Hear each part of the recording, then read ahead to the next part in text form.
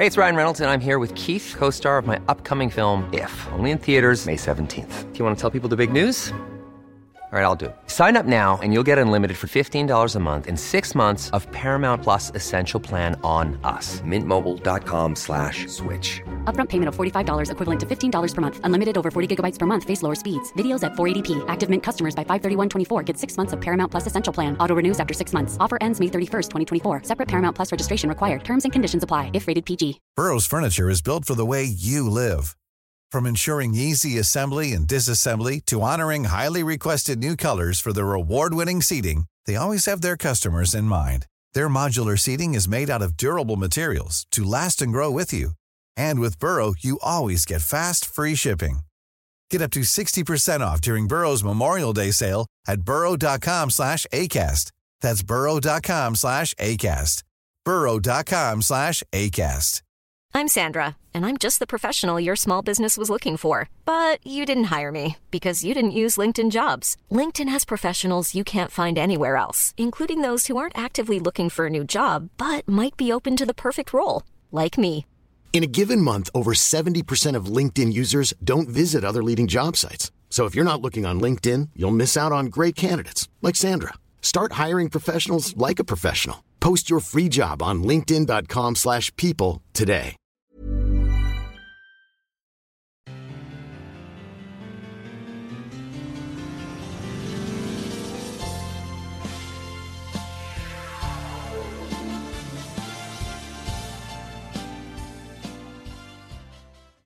Hello, everybody, and welcome back to the podcast. Obviously, it's not just me on the podcast today. We've got a very special guest who I will let him have the floor in a minute to introduce himself. But I want to say thank you for coming back to the podcast, as always. And if you have any questions, if you want to contact me, you can do so on my social medias at Zoe Discovers, at Zoe Discovers NK, or zoediscovers@gmail.com. Okay, got all of that out the way.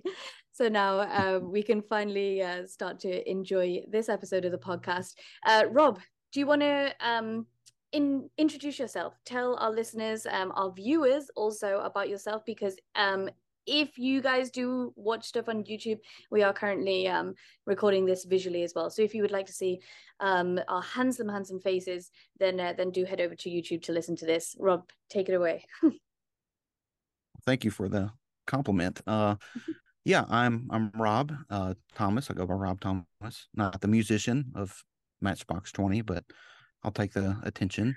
But yeah, my American band from the early 2000s, late 90s, my age group. But yeah, from Tennessee in the United States, and my family and I worked in North Korea for about 2 years, and helping, facilitate some humanitarian work related to farming, construction, and even had a hand in tourism, but mainly humanitarian side of things. And yeah, I have background in construction and background as a university professor and background in business and real estate. So I was able to kind of be active in several areas of economy and development and stuff like that. And yeah, we're now currently in South Korea, and in the process of trying to regain our language, because pretty much from 2016 all the way through, COVID pandemic, we were stuck in the United States, and if you don't use it, you lose it. We lost our language acquisition in so many ways. Not a whole lot of opportunities to practice Korean in Tennessee, as might be a surprise for some people, but maybe not. Although one of the highest concentrations of Korean population is not too far from us in Atlanta, Georgia. So there's one of the highest concentrations of Korean Americans in the United States, outside of California and stuff like that. But yeah, so we're just in that process. We got back November 2022, and this time we came back with a second child. We before then only had one child, but we can talk about that more, or whenever we had taken our kid into North Korea, and that was pretty fun too. Actually, it was Yeah. the bridge builder, I think, with the people. Definitely. And I think so so I actually Rob or Rob Thomas, how do you want me to call you? Do you want me to do the full thing? I just Rob Thomas. Rob Eagle. Rob. Okay, Rob cool. Thomas. The famous artist. Rob's cool. So I actually appeared on one of your podcast episodes, which feel free to plug if you want. And we kind of chatted. That was one of the things that like we chatted about first. That really like yeah, there it is up there. We kind of chatted about we chatted about a lot of stuff, and that was one of the things that like really interested me, and I think will interest a lot of our listeners, is the fact that you not just went to North Korea. Actually it is very different because I go in and out of North Korea a lot, but you stayed in North Korea for a long period of time, and not only did you stay in North Korea for a long period of time and live there, but you also did a lot of really interesting and crazy stuff, and also had your entire family there. So this is like so bizarre to me on so many levels, and so new and so interesting that I don't know, maybe okay, let's start from the beginning. It's a very good place to start. How did this come about? How does an American decide that they're gonna take their family to North Korea? What is it that you do there? Start at the what was it? How did we get to this point? Yeah, it was about 2012 when my wife and I were in a process of exploring our options for our lives. And I had been a university professor at Taylor University in Indiana, and we had decided that my wife would pursue a management position in Tennessee. So that was, which is where I'm from, but that was kind of the catalyst for our relocation from Indiana to Tennessee. And that began really the process of our connections to the Korean Peninsula. I think we both knew when we first met that we were going to be somewhere else in the world. And, we didn't know at the time if it was going to be kind of in short durations or just kind of, decades at a time or whatever. But we knew international travel and exploration and engagement was going to be part of our lives. And is that my because wife has you liked travel, or is that because you just had a feeling, or what was it that gave you that sense? Multiple things. I would say I've always had a bit of a travel lust. I've always had an interest in the world. Even all through college, I would try to get all my studies done and try to get off work on the weekends so I could drive from Tennessee either down to the Panhandle in Florida. I would camp out on the beach and then the next morning drive right back up for university classes, or I'd go to the East Coast. And I like to be outdoors. I like to be kind of in the world. And so that's one part of it. And the other part is our faith. My wife and I are, active Christians. And so that's, a really important part to our faith is, actually what Jesus said, to go into all nations. So it's for us exercising our religion on one hand, and then the other hand is, it just satisfies interest in the world. And I think it's more exciting, just for me. I get so bored being in one place too long. I like interacting with people of all backgrounds, and I like to try new foods. I like different cultures. And that probably goes back to, maybe in some way, I didn't think about this till now, but as a kid growing up, I was born in Memphis, and then we moved to Chicago, then we moved to New Orleans, and then we moved. So, several pivotal places growing up, very culturally diverse places, rich in music and food. And, New Orleans was really, long lasting in my memory. I remember as a kid, you might have heard of Mardi Gras. It's just a time of the year before Lent, and that leads up to Easter. It's actually part of a Christian history, and it's a nutty time. It's just crazy, and that had a long lasting impression on me. But part of that was seeing all kinds of people celebrate together, have fun together, break bread together, and I just love that interaction, that diversity, and coming together, and so yeah, those are kind of the ideas and motivations that kind of compel us, my wife and my family and I, to be out and in the world. Yeah, so yeah, I would say you're that. definitely preaching to the choir here. Like I completely agree with all the things you're saying. So but why, okay, so you were where were we in the story, in the chronicle? gearing up. How did North Korea, Korean Right, Peninsula exactly. get on our radar? So yeah, 2012-ish, we had a friend who had just come back to America after spending a summer in Seoul, and she spent the summer there, you know learning Korean culture. She had an interest in South Korean culture at the time. Somehow that got on her radar while in college, and she just shared her experience actually with us, and we're like, man, we got to check this out. We had At the time, I think we both knew that there was a North Korea, South Korea, but we didn't really know so much past that, beyond that there was a Korean War, the cause of the divide.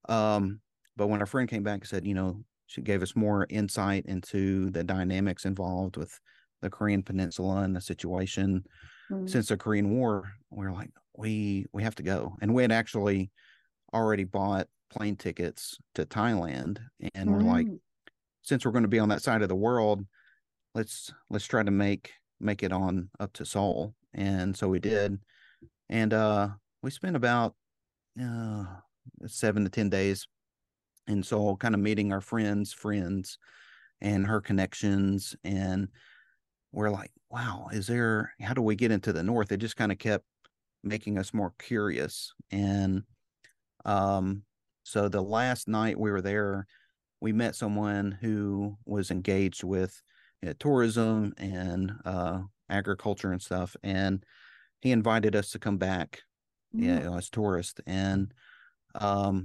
can't think, wish I could remember his name. It's been like 7-8 years ago, so That's fine, I'll let you off. but so yeah, 6 months after that return, we had tickets to come back to China to get into North Korea. And so we did that. We spent about 3 weeks in the region, the Yanbian, Yanji, China area. And so 1 week in China, 1 week in North Korea, followed by another week back in China to kind of think about everything, to kind of assess, and get to meet people. And I found that area of where China meets Russia meets North Korea incredibly interesting. It was like a very unique diaspora, a melting pot of Russians and Chinese and Mongolian and North Koreans. And that's where we had a couple meals at North Korean run restaurants in Yanji, and I even saw like North Korean officials walking the street, and I was like, this is so bizarre, like I didn't think this would be possible. Right. And like Yanji wild. is so interesting to me. Like I remember when I first got there, and like all of the signs are in both Korean and Chinese, and it does feel very bizarre. And for those that don't know, I mean, Yanji is, like, to kind of give you some visuals and stuff. Yanji borders or like this area of North Korea, it's like on a tri-border, right? So you've got Russia, China, and North Korea all at the top. So it is really, really northern China. Some of the most northern that you can go, and it is freezing. Like I don't know when you went, but I went in February and it was very, very cold. But the interesting place about this is that I want to ask you as well is that to go to this is where you enter North Korea from. You go, sorry, this is where you enter Rason from. You go from Yenji in Yanbian province and right high up, and then go into Rason, not Pyongyang, because when you go into Pyongyang, you enter from a much more southern location, which is called Dandong, and from there you cross over the Yalu Bridge, right? But when you cross over in Yenji, you go to Rason, which is a really interesting place in North Korea. It's a special economic zone. Even the border alone is interesting because sometimes you're able to literally just walk over the border. It's a place where they give you stamps. I don't think that they give American citizens stamps, but it's a place where they give other citizens stamps. You didn't get a stamp? No. But it's just a really interesting area. And so where did Rason come from? I guess you went to Rason, right? Where did Rason come from? Like, why was it not Pyongyang? Yeah, what happened there? That's where the tourism agency was headquartered in Rason. And so we went there, and their mission is in part doing tourism with kind of service projects sometimes. So they've done tree planting and agriculture and goat farming and stuff like that. And it becomes, I think, a genuine asset to the people, the area. And it's kind of combining this idea with traveling with a purpose and kind of service-minded traveling. And so that really, fed into, and that's what we agreed with that meshed really well with our philosophy and our worldview. And so that's how we got connected, or, what brought us there. And, I know a lot of people, I don't need anybody else to tell me we're crazy, possibly, for taking a kid. But, when we went in as tourists, there were a handful of families with kids. And, contrary to belief, from our experience, traveling with kids actually makes so much easier. And I think a lot of, when you travel to a place that is still technically at war with your home country, there's a lot of preconceptions that are natural, that are formed by media. And, we have to remember as people that, media is an industry that makes money off bad news. They can't really make ends meet if they just cover true good news. They really focus in on the negative, hyperbolic kind of information. But it was very different. I ask some people when I'm speaking to groups or whatever, what images come to mind when you think about North Korea? And we get the common responses, marching soldiers, military parades, artillery, whatever.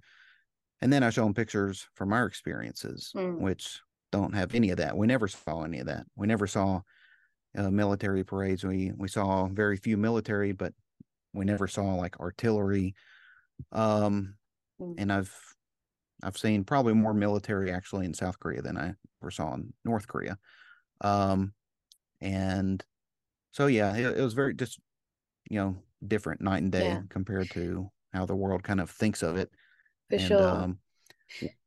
I think just because we have like a lot of American listeners actually on the podcast. Like half the listeners are actually from the US. So maybe we can stick on the US side of things for a minute. I'm just curious for you, like as a US citizen, like obviously you went before the travel ban. So it's kind of slightly different because you could go and you can't go right now because of the travel ban. But obviously because of that tensions are a little bit higher. But did you feel scared going in as a US citizen? Did you have any extra preconceptions? Like, I don't know, were the other people on your group also from the US? Did the North Koreans treat you any differently? Did they talk to you about the US, ask you about politics? Did you talk politics with them? Just talk to me a little bit about the US perspective of things. Yeah, I would say there was a little bit of anxiousness, gearing up the first time when we went to North Korea. And that's because our idea of the place was formed by just images from the news and the internet. But we also had to kind of balance that out, stories from people who had gone before us, and which were very different from those images. And actually, when we did go as tourists, we had not yet had our first child, so that made it a little easier. Right. But so we go, and the people were very welcoming in our experience. They're very cordial, very the North Koreans are very jovial and warm, actually, people in our experience. And I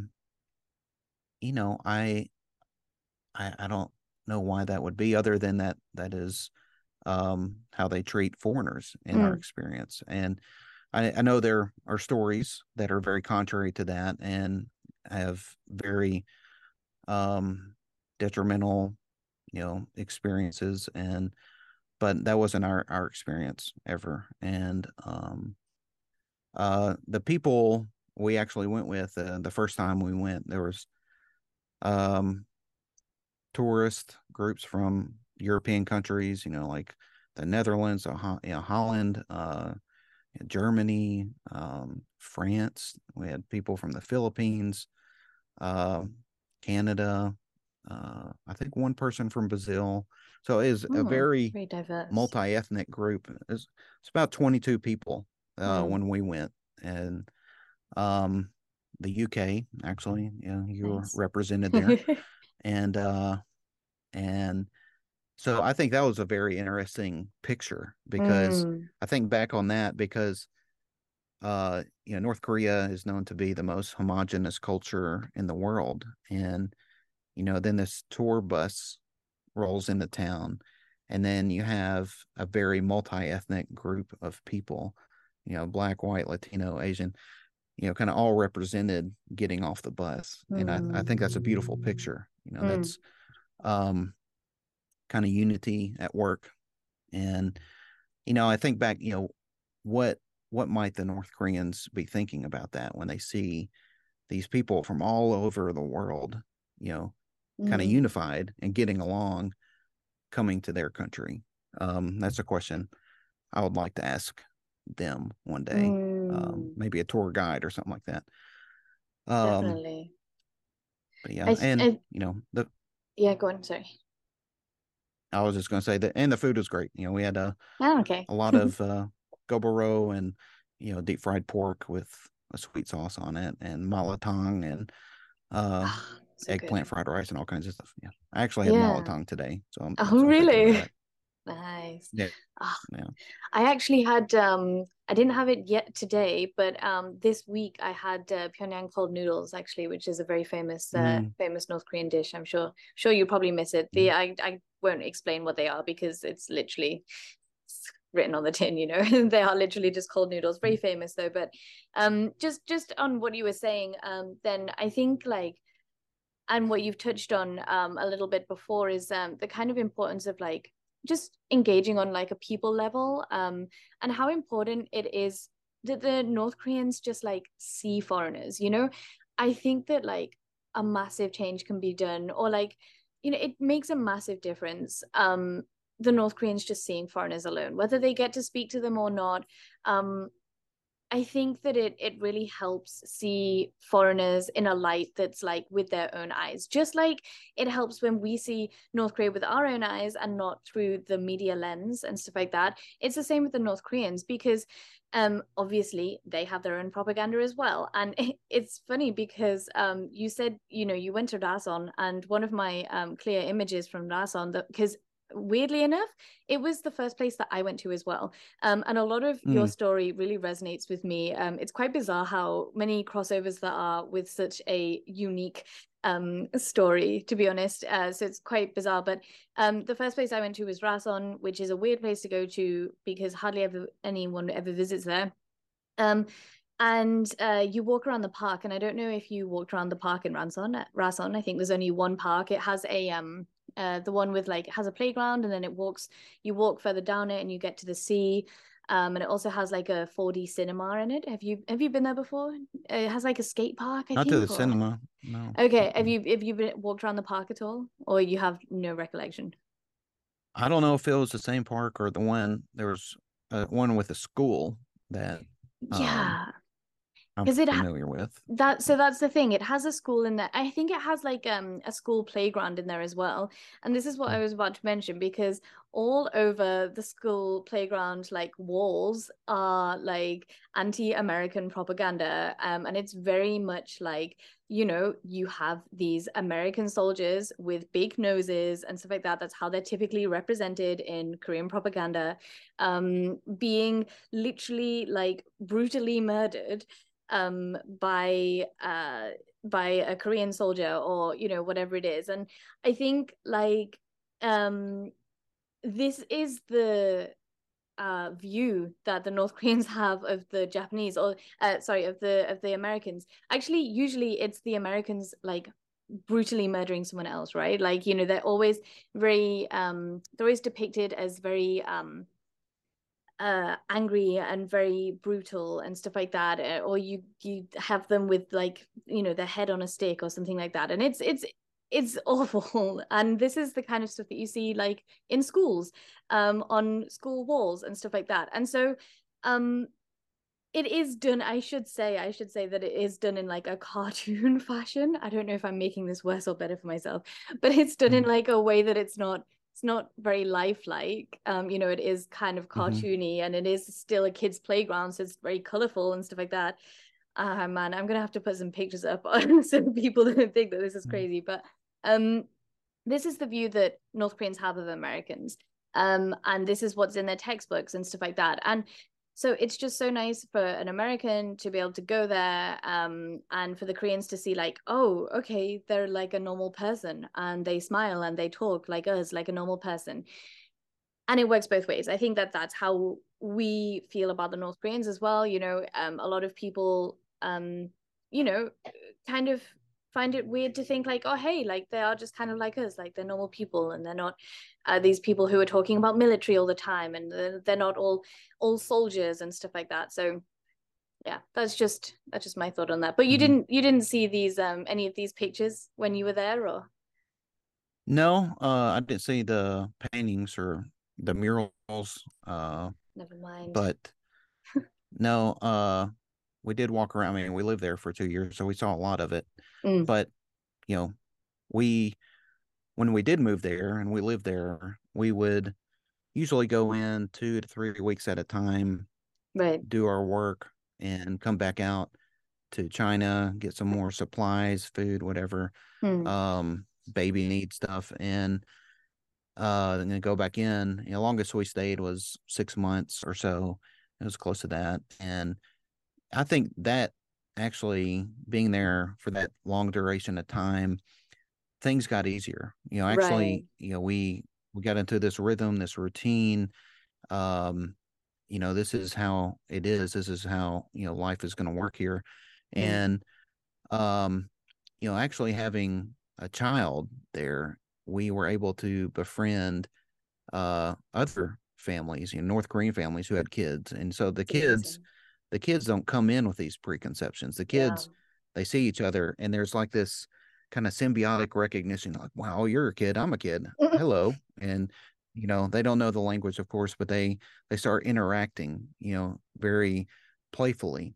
Hmm. And um and to me, that's what it's about. It's kind of like the little glimpse of the potential hope between North Korea and the world, North Korea and the United States, whatever.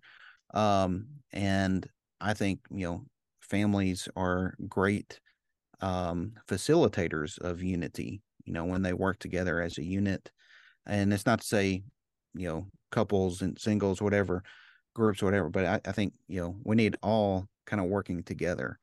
And yeah, I was when I tell people that actually things are easier as a family as a contrary to what a lot of people may think, Mm, it's not as difficult as what a lot of people would think it is. It is.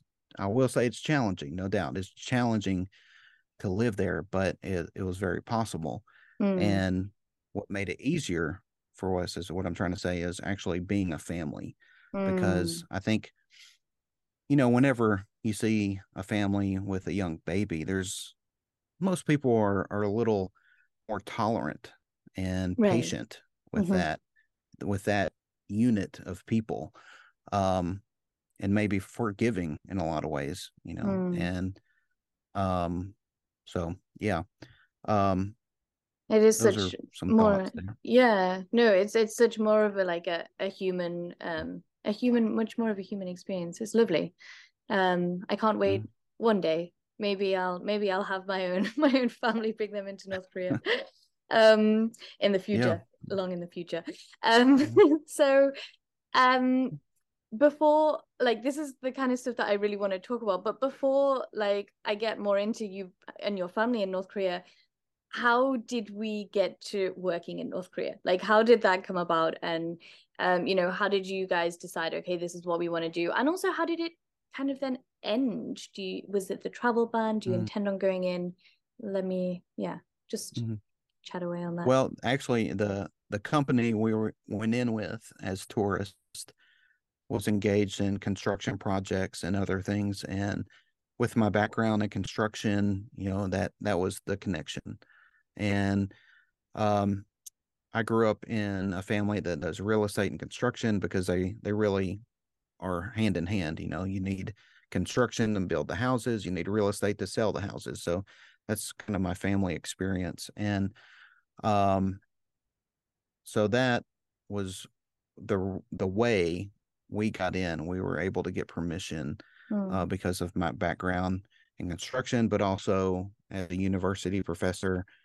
And we had discussed maybe trying to develop a cultural educational exchange, kind of thinking big picture, long term. And this still may happen, I don't know, where we try to develop and get granted permission to do study abroad programs mm, in North Korea, where students from other universities around the world could come there, learn, and then get their college credits, and then go back to their home country after 1 or 3 months. Because the universities I've worked at and gone to, they have sometimes 1 month options, sometimes 3 month options where you can get 3 credit hours or up to 12 mm, or 15 credit hours in a few months or something like that. mhm. And I think that would be a really fascinating thing to develop is, I mean, imagine learning economics in a European country and then coming to, China or North Korea and studying economics for 1 to 3 months and having a comparison to the different styles, different forms of economics and stuff like that. Um, so anyway, but all that to say, that's how I got permission to go in was my background, and we were Right. there with a business visitation visa, and that's how we could stay in country so long. Right. And you And were working in Rasan, or you then went down to Pyongyang to work, or you do the whole time in Rasan? A lot can happen in 3 years, like a chatbot may be your new best friend. But what won't change? Needing health insurance. United Healthcare Tri-Term Medical Plans, underwritten by Golden Rule Insurance Company, offer flexible, budget-friendly coverage that lasts nearly 3 years in some states. Learn more at uh1.com. Burrow's furniture is built for the way you live. From ensuring easy assembly and disassembly to honoring highly requested new colors for their award-winning seating, they always have their customers in mind. Their modular seating is made out of durable materials to last and grow with you. And with Burrow, you always get fast, free shipping. Get up to 60% off during Burrow's Memorial Day sale at burrow.com/ACAST. That's burrow.com/ACAST. burrow.com/ACAST. the whole time was in Rason, and yeah, I've never been to Pyongyang. It's on Wow. my bucket list, Yeah, but you definitely yeah, have to come to Pyongyang. yeah, yeah. A good tour guide? If I know one, I'll let you know. Okay, thanks. Yeah. All ears. That is just crazy to me that you haven't been. So did you go anywhere northeast? Because Rason is in the northeast. Were you close to Mount Pektu? I mean, did you go to Mount Pektu at all? Did you go to Chongjin and stuff like that? You kind of went around in the northeast area, or? Yeah, we went to the place where the three countries come together, and Very we cool. Yes. would, yeah, we'd go into Russia, because when we're in China, we had to leave the country every 90 days, to do Yes. border runs, and that actually worked out really well. That worked out to our benefit because we could go into Russia, and Mm-hmm. that's where we bought our cheese, which is hard to Ah, find in that's funny. China. So Yeah. I would come back from Russia with like 8 to 12 pounds of cheese and give it to friends and Oh stuff like my that. gosh. So But would you go I would from North Korea into Russia or from China into Russia? we'd go from China into Russia, China into Russia. Okay. and yeah, we'd go there, stay in a little town, in a hotel, and it was very interesting. I found that very intriguing in so many ways, Yeah. because we didn't need a tour guide or anything to go into Russia. It may be different now because of the geopolitical tensions between United States and Russia. I have no idea if we can even get into Russia if we want to, but Yeah, I um think so. I don't know. anyway, I know that's where you can get good cheese if you need it. Excellent. And so Yeah. you you were working there. What kind of work exactly were you doing? And Yeah, also, was it you we and would your wife, or was it just you working? Because you mentioned it was mhm. because of your background. So,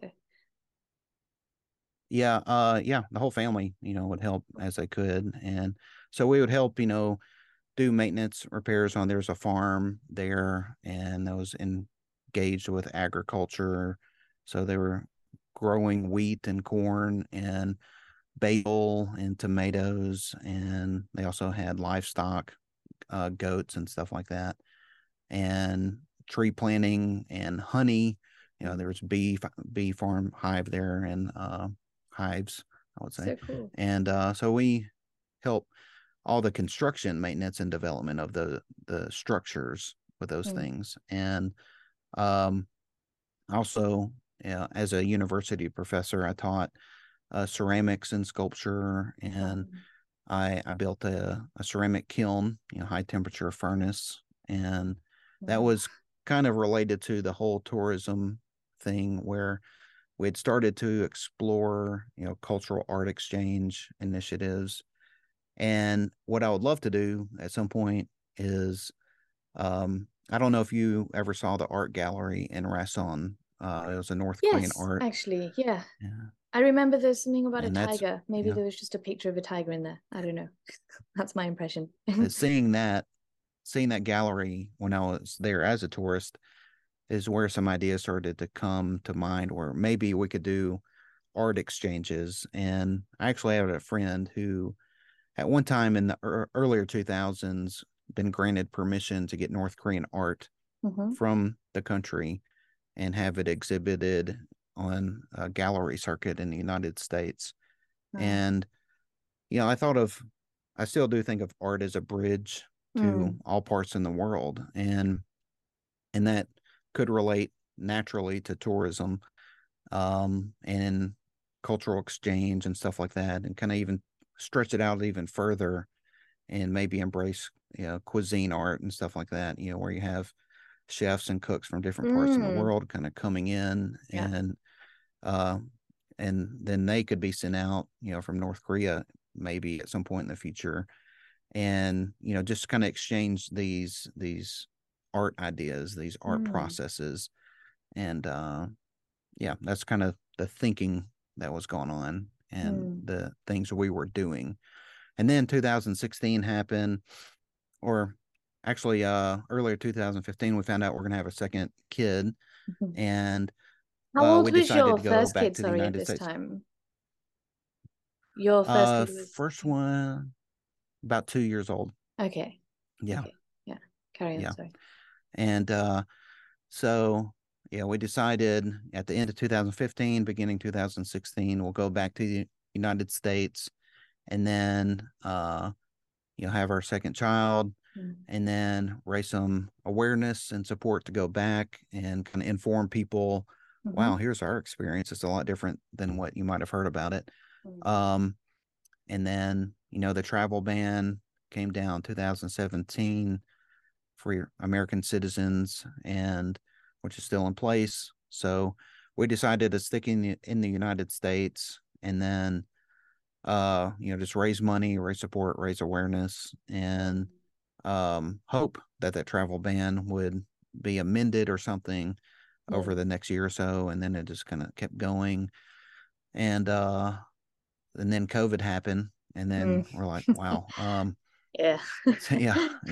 I know. And I thought, I kind of, I tell people now, looking back, I am glad we were in the United States during COVID. I think for something like that, I being a family and having kids, being in a place that's familiar and close to family and whatever resources, if you're in a situation like a pandemic, no one really knew the severity and the extent that would be. So I'm kind of glad we're in the U.S. for that, but here we are, and and we're still trying to talk to our State Department about amending or abolishing the travel ban, and which I'm very much against. Yeah. So. Yeah, no, definitely. It is, it's been going on for far too long. First of all, North Korea needs to open up again after COVID, but yeah, that's definitely second on the agenda to try and get, because I very strongly believe in, as all we've been saying, this kind of cultural engagement and how important just human to human connections are and stuff. So yeah, it's a big shame. But I was wondering if we could go back to you working in North Korea, just to kind of flip things back. I'll try and keep it short because I don't want to keep you for too long. But you said that when you were going in, you would stay for like 2 or 3 weeks, but then also you had like a 6-month stint. Like, what was that like, going in for a short period and then a really long period? Why were you in there for 6 months? And oh my gosh, what is it like to live in North Korea for 6 months? Because the longest that I was there ever was 1 month. And to be honest, after that, I mean, I was working 1 month without one single break pretty much. So I guess that was why I was very run down. But man, I was very run down. So how were you 6 months in North Korea? I think, the longer we were there, the more connections we made with the locals. Right. We made more connections, and because we were not there as tourists, we were there as specialists. We had a little more freedom. Right. You could walk around by yourselves.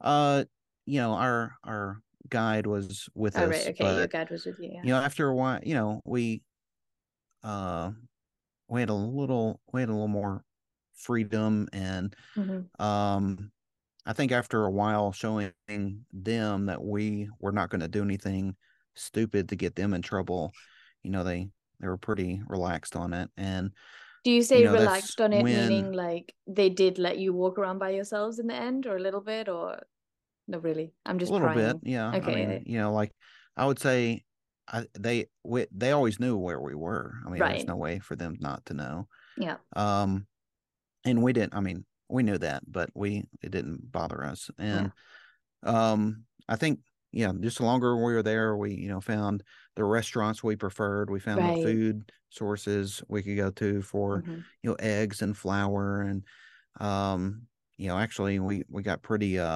healthy because we're eating like non-GMO tomatoes and basil, and making bread from low gluten flour and stuff like that. We just I came out looking, I was like, wow, and then I went back to the United States and gained 30 pounds. Never mind. Yeah.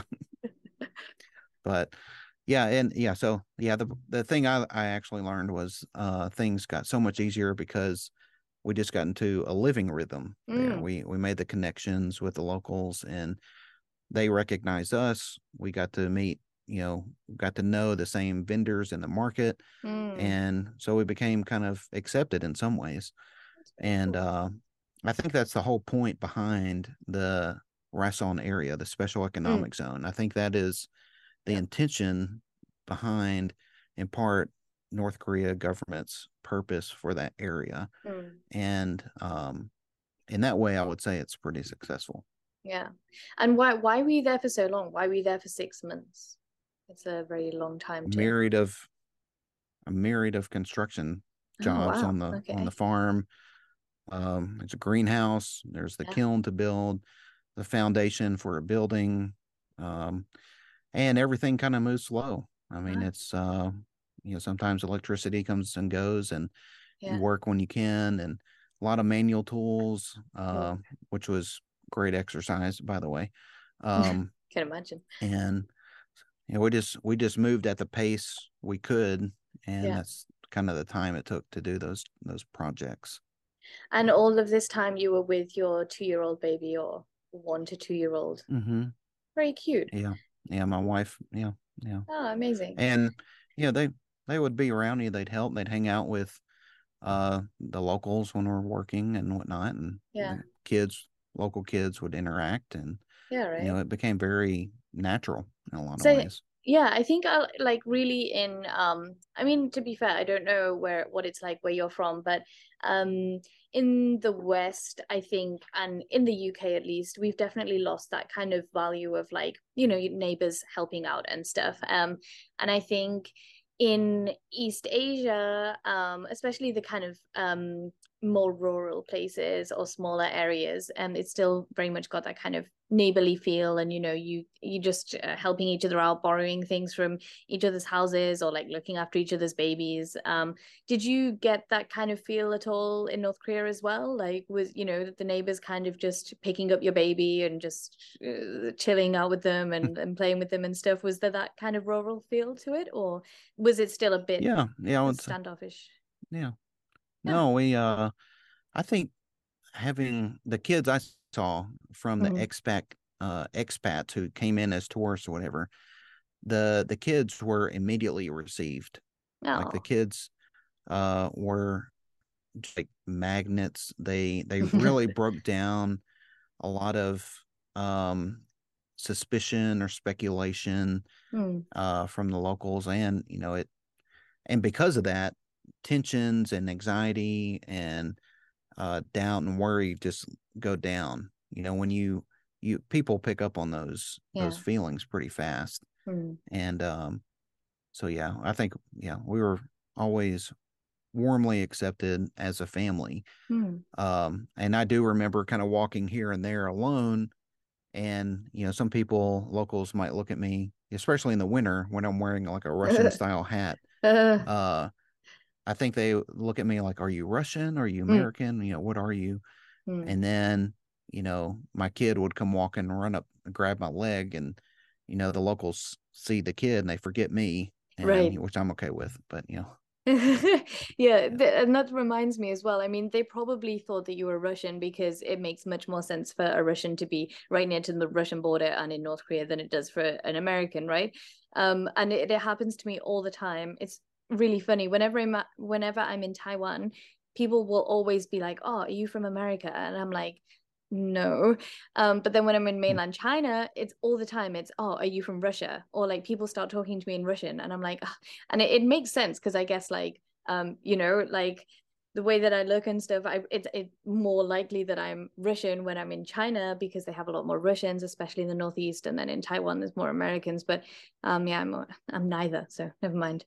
But I was just going to say something. Oh yeah, I had a question actually, and of course, absolutely no problem if you have no idea. But because you have an experience kind of with the farming kind of community in North Korea. I don't know if you know in North Korea, basically everyone has to go to the farm. And just for the benefit of our listeners as well, how this works is basically like in peak season, peak farming season, around like March to May kind of time, I think from memory, all of the city people are basically sent to the farms, and it sounds horrific, but actually some of the people really enjoy it. Some of the guys and girls really love it because like they get out of the city, they get to like chill at a farmer's house for 2 weeks.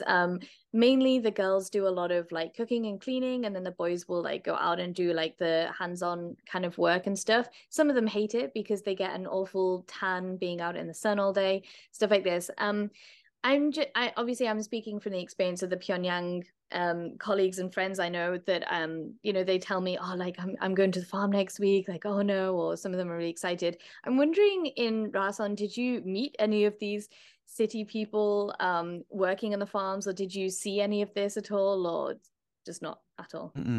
No, I didn't hear or see any of that. It was the same people working the farm year round, and so we became friends with them because we were always crossing paths and whatnot. But I don't remember like the number of farmers going up during farming season. Yeah. And where we were, we actually had access to equipment. We had like John Deere tractors and stuff like that. Oh, okay. It's very different. So Yeah. and very a quite developed process where we were. Right. Yeah, And I that think could be proximity to China. Yeah.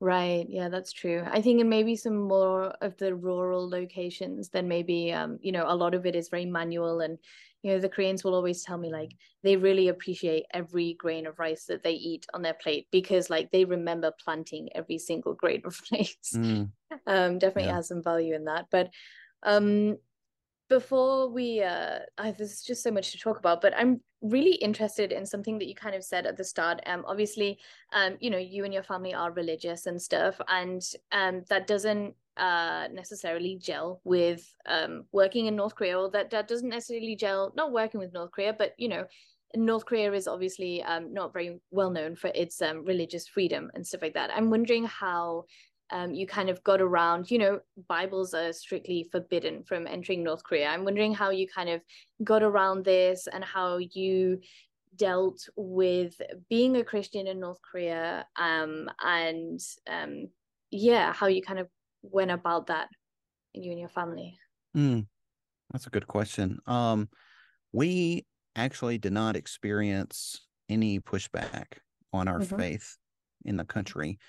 Actually, our experience was just the opposite, in the sense that when we would get to the border, if they saw we were American, by looking at our passport, those in our group, whatever, they would anticipate we were Christian. Like they had this idea that if you're American, you're Christian. And I mean, being American, America is not a Christian nation. I know that because I can just look at the headlines and there's nothing symbiotic or synonymous with the faith, very little. And it's a little different when you go back to history, but they would say, all right, if you're expat or you're a foreigner, go ahead and stack your Bibles up here. They were anticipating us bringing Bibles in.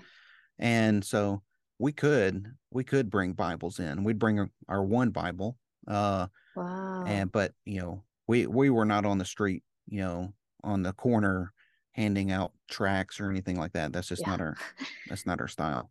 But we share our faith by how we live, and if people ask, we'll talk about that. We had no one ever told us from the government that you can't do this. You can't bring your Bible. You can't be Christian. That was not our experience. And actually, when we go to restaurants, like anywhere else, we would, say a prayer blessing over the meal. And we did that the whole time. And that was never pushed back on in our experience. And I think that was just because maybe they, as a country or government, local government, they anticipated that we were going to be Christian. So in some ways, it made it actually easier for us to be who we naturally are and who we really are. And so yeah, it was very different. That's another misconception that I talk about sometimes when I'm talking to groups in the U.S. or whatever. You wouldn't have believed this, but they actually anticipate us to have Bibles when we get to the border. I don't know. Is that different when you go to the capital, Pyongyang? Do they say do not bring Bibles? Yeah, it's wildly different actually, and difficult.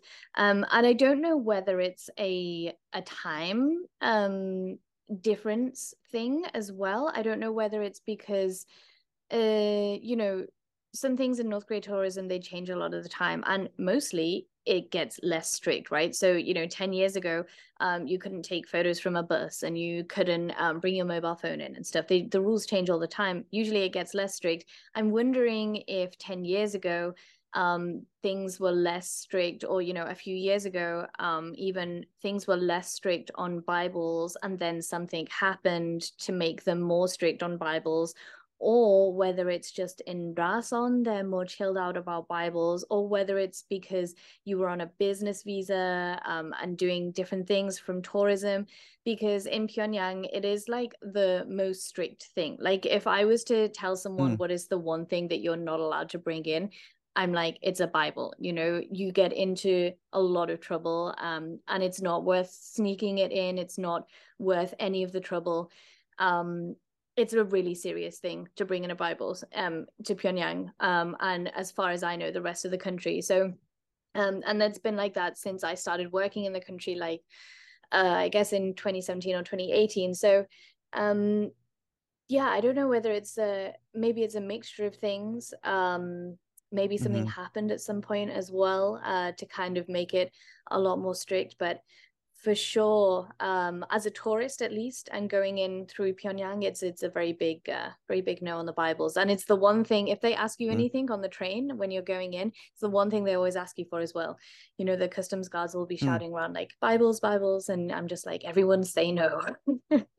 Bibles and GPS, they're the two things. So it's very interesting to have those very two different experiences. There are two churches or three churches in Pyongyang. I think one of them is a Russian Orthodox church, and it's definitely a functioning church. Did you see any churches in Rason? No, Yeah, no no. churches that I saw. No. And did you ever talk to any of the North Koreans about Christianity or religion? Were they ever curious about it, or was that the kind of line that you drew in terms Well, of religion? they would ask me, like, why are you here? Like, what are you Mhm. doing? And I'd be like, well, I love people and I love God and I want to serve God, and I Mm. can love God and serve God by loving and serving people. Mm. And so that's a real answer. That's kind of Mm. the thesis behind what compels us. And Mhm. so yeah, and they seem to be like, okay, well, that's interesting. And that was about as far as it'd go. So it Cool. was a non-confrontational discourse. Yeah. Well, that's really nice. Um, and I suppose just before we kind of finish up things, I don't know if you have obviously if you have any different stories or anything you want to mention. But also I'm interested in your future plans. What is in the future? Is North Korea still in your future? In your family's Mm-mm. future? Will your second child ever get to see North Korea? So you're hoping so, or what's the plan? Yeah, we hope and we Mm, plan. North Korea is in the cards, yeah, and we're in communication with our own government in the United States as far as state representatives, senators, right. congressmen go Mm-hmm. to try to, I would say, just abolish any travel ban, because Mm, to me, it just it's unconstitutional, which is right. a very American phrase, Yeah, unconstitutional. this is one of the things that really shocks me about the travel ban is that no Americans seem to care that, like, Americans love to have their rights, and Americans love to, Mm, as a British person, this is our stereotypical view, is like Americans don't like being told what to do. So to suddenly be not permitted to go to a country, I'm like, why does no one care about this? right. And it's a handful of countries. It's not just North Korea, but Mm, there's a handful of countries that American citizens are told, if you go, then you can, risk losing your passport or mm, fines or maybe jail time. I'm like, that's so antithetical to Americanism, Right. just to limit citizens from freely traveling.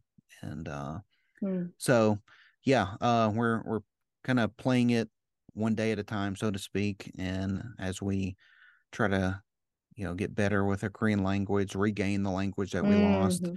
teach the language to our second child and our first child again. And, Yeah. so that's where we are. But um, gosh, I would love for access to the north happen from the south. Like Mm. that just makes more That's the sense. dream. And Mm-hmm.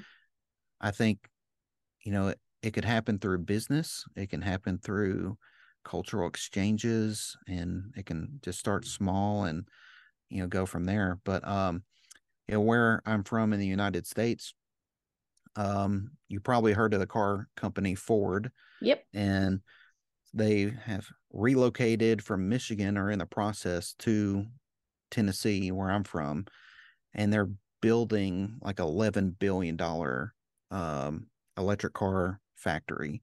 And there's a South Korean battery company that's going to be producing and manufacturing all the batteries. So they're building their facility in Tennessee. And I'm Mm. with my experience in real estate, I would love to kind of help make the connection between, the Korean Peninsula and the United States through some sort of business venture like that Mm. that might help lessen geopolitical tensions.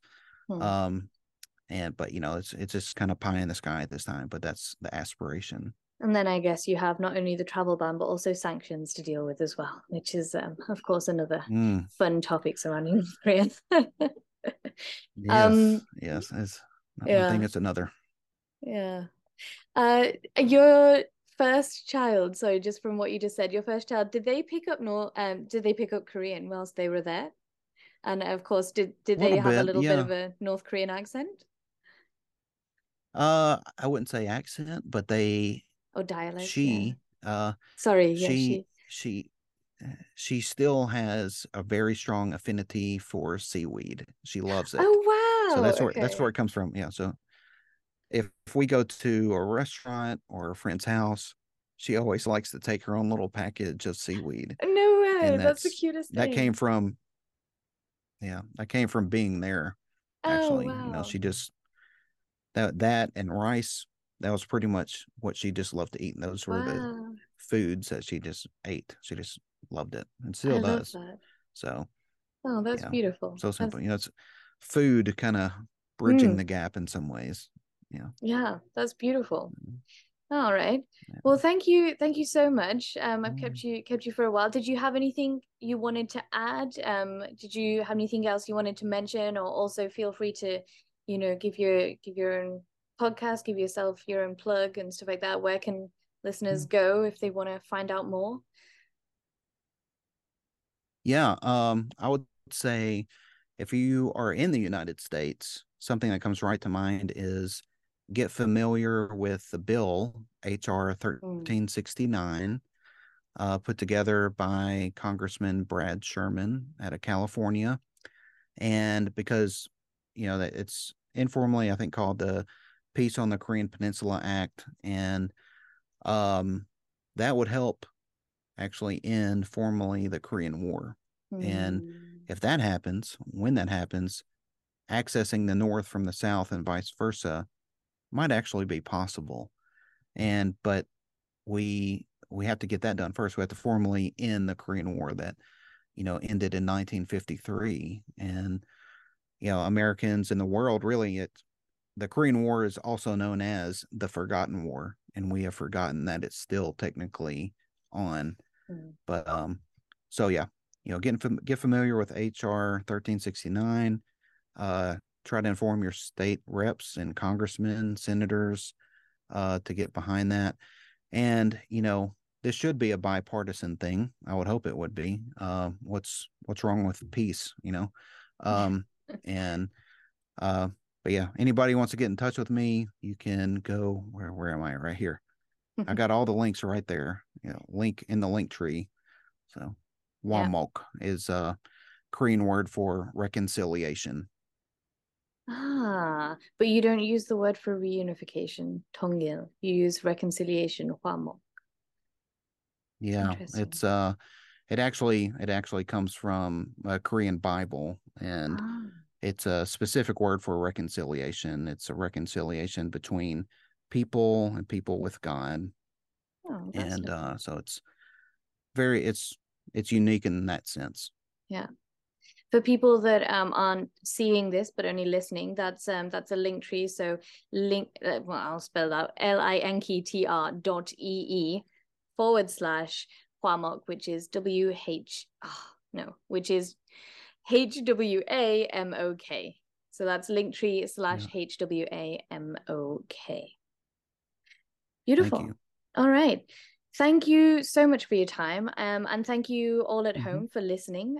Thank you for coming back to the podcast. I hope you enjoyed it. And if you have any questions, if you have any comments on today's podcast, on any of the other previous podcasts, or anyone else you'd like to see as a guest, then please do send me an email on zoediscovers@gmail.com or message me on Instagram on @zoediscovers. Thank you, Rob. Thank you so much for joining today. It was an absolute pleasure. So hopefully speak to you again sometime soon.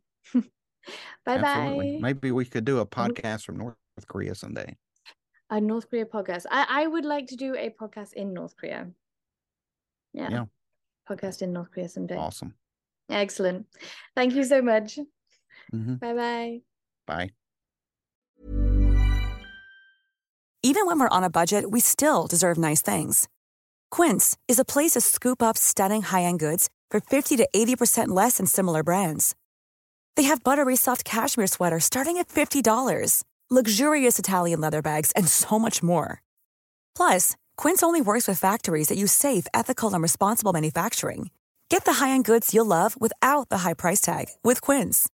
Go to quince.com/style for free shipping and 365-day returns. When you make decisions for your company, you look for the no-brainers. If you have a lot of mailing to do, Stamps.com is the ultimate no-brainer. Use the Stamps.com mobile app to mail everything you need to keep your business running with up to 89% off USPS and UPS. Make the same no-brainer decision as over 1 million other businesses with Stamps.com. Use code PROGRAM for a special offer. That's Stamps.com, code PROGRAM.